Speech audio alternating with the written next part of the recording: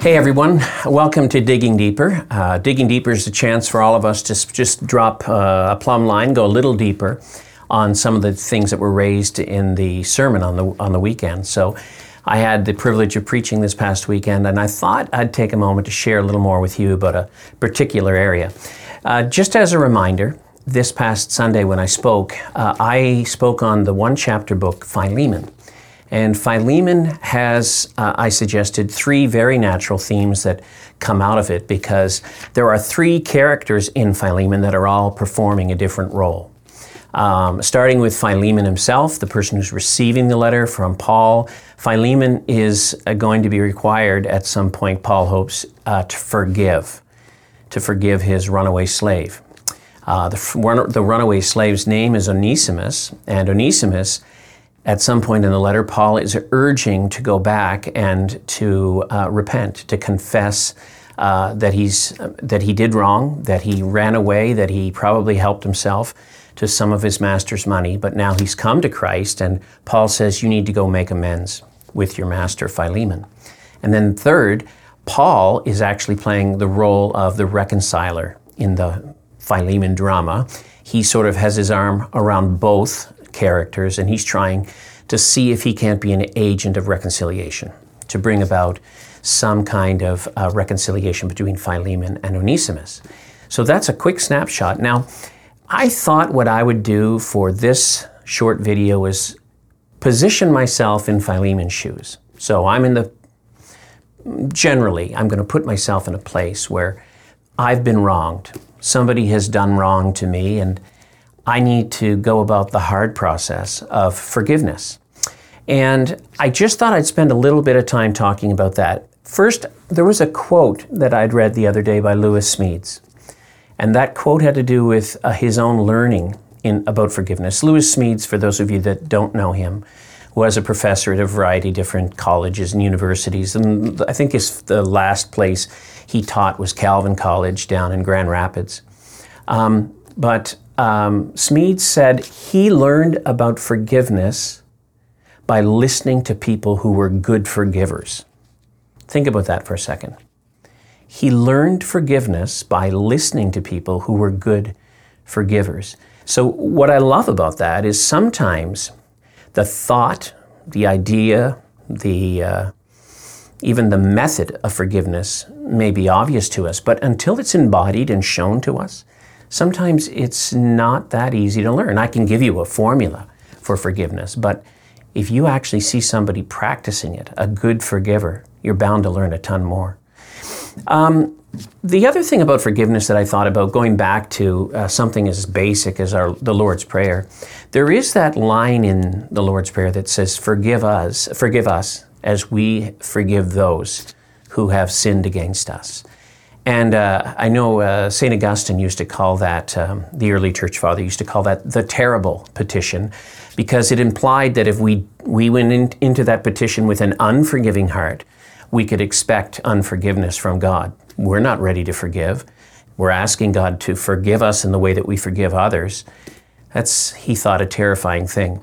So there's a sense that God is asking us, compelling us, and encouraging us, inviting us to practice forgiveness. Not an easy thing sometimes.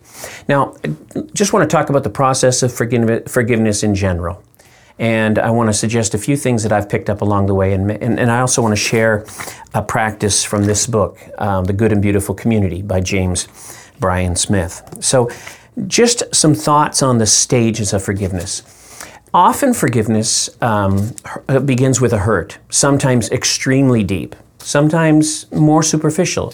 But we feel the need to forgive someone because they've hurt us, they've wounded us, they've done something against us. And the hurts can range. Like I said, they can range from relational hurts. They can be hurts that have to do with, in the case of Philemon, it looks like it involves at least some theft. There's lots of ways we can get hurt. And we all start, if we're in the shoes of needing to forgive someone, we're all starting with that need to forgive because we've been hurt. Lou Smedes, who I mentioned earlier, said that what happens after hurt usually can go as strong as hate, but it can just be extreme disappointment or anger with the person that's hurt us. So here we are, somebody who's been wronged, and we feel, first of all, hurt, but then we also feel this deeper sense of anger, and even to the point where we don't wish them well. It's the next stage, according to Smedes, that really gets difficult. And if you want to explore this in more depth, there is a book that's been called the greatest book written on forgiveness, called The Art of Forgiving by Lewis Smedes. The Art of Forgiving by Lewis Smedes. I'll ask if maybe a picture of the cover can be put up. But I want to focus on the next stage. We hurt, we are angry, we heal. Now, healing is such an individual and personal thing for people. Some people take a long time to heal. And for me, that's part of what makes a discussion about forgiveness difficult. I can't tell you just get over it. I can't just speed up the forgiving process for you. But this part needs intentional work because it's the key to moving to a final stage. So let's talk a bit about healing. Some people have suggested practices. The book I'm going to recommend to you by James Bryan Smith talks about 2 things you can do to begin the healing process, and then 1 specific exercise. So let me start with the 2 things. First, Bryan Smith says you should think about your own forgiveness. And I don't think that's just superficial theology. It's deep, actually. You and I, if we're in a personal relationship with Christ, have been forgiven. We've been forgiven of so much. And yet, we now are in a position where we can be like Christ, we can be like the God we serve in being forgiven people. So Bryan Smith suggests we look in places like 2 Corinthians 5, 17 to 19, which talks about the reconciling ministry of the gospel. There's a whole bunch of verses you can look up, but I encourage you to look up some. We're encouraged to forgive because God forgave us. So there's a sense of who we are, a new identity. We want to become more like Jesus, and he was a forgiver par excellence. Second, Bryan Smith says, if over time you can begin to pray for the person who's offended you, it may begin to change your whole perspective. And that can be difficult, I realize that. But I would encourage us to try to begin that over time, to try to begin to start to pray for the person who's hurt us. Now, here's the exercise he suggests, because he knows, a lot of people are just not prepared to go there. They're not prepared to just enter into let me pray for the person who's hurt me. The hurt could be substantial, could be really significant. So one thing I thought was interesting, page 122 of The Good and Beautiful Community, Bryan Smith suggests that you bring people alongside with you or on your team who can help pray for forgiveness. So he suggests if you've been harmed by someone and you find it's been great, it's almost impossible, you feel to forgive that person, and you're not in a place where you even want to forgive them, even though you feel that you should, you can draw on your community to do that. And here's how he says it works. Identify a person around you. Think of that person as an aid to you in the forgiving process. Now, think about the person you want to forgive, and you're not quite ready to forgive. You can't get there.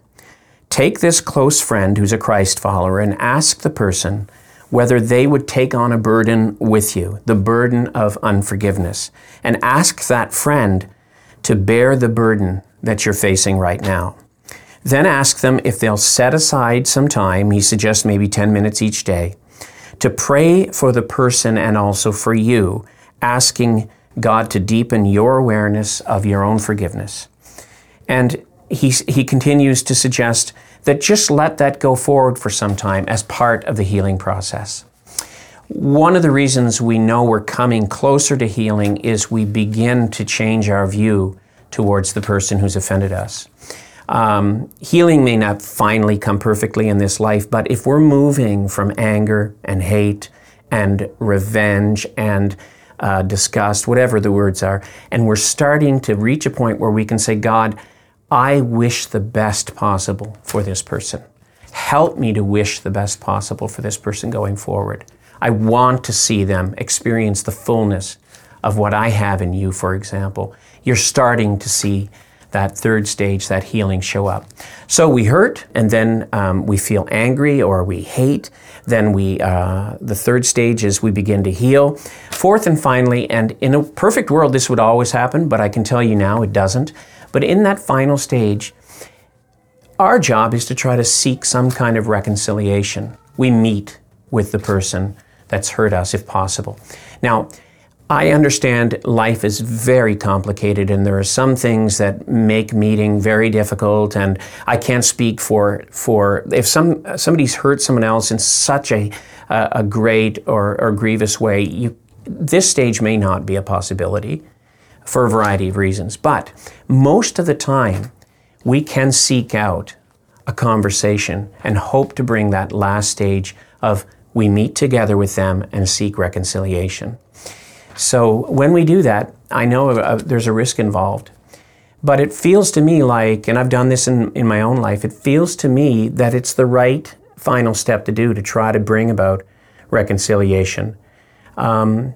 If you can't finally accomplish coming out of that a great relationship, that's not the point. In the forgiving process, we're changed, we find healing, we reach out, and we commit to God whatever the result is of a meeting together. But if the meeting together is able to see a submission to God in different people's wills, for example, you actually can reach a point where you'll feel refreshed by being, and cathartic, by being able to say to somebody, you hurt me, I forgive you. You know, there's lots more to that, but those are the words, and there can be an experience that comes out of that that's really good for your soul. So, I just want to suggest, if you want to read a book on forgiveness, I suggest The Art of Forgiveness. I want to suggest that if you're a person who's wounded, don't continue just to lick your wounds forever. Don't just rush the process, but engage in the 4 steps that I mentioned, from hurting to hating to healing, and then finally to getting together, and see if you can't be part of reconciliation in this world. The last thing I want to say is I don't think we can underestimate how significant healing was to Paul in that early Christian community. I mean, he banked his whole life on it, that this would be an alternative to the world around him, that the Christians would be able to work through these difficult issues and show that reconciliation was possible. I feel sometimes like we have to have that same expectation for ourselves. Like, let's not let each other just ignore the stuff that goes on. Let's do the hard work of making a difference and showing people that reconciliation is possible in this world. In just a few minutes, there'll be some questions that come up, and you'll be able to look at those. Terry Norris has created the questions for you this week, so enjoy those. And as you go to your small group time, I just want to take a moment and pray for you. Father, I want to thank you that you're a forgiving God. I want to thank you that you've shown us that we too can be part of reconciliation in this world.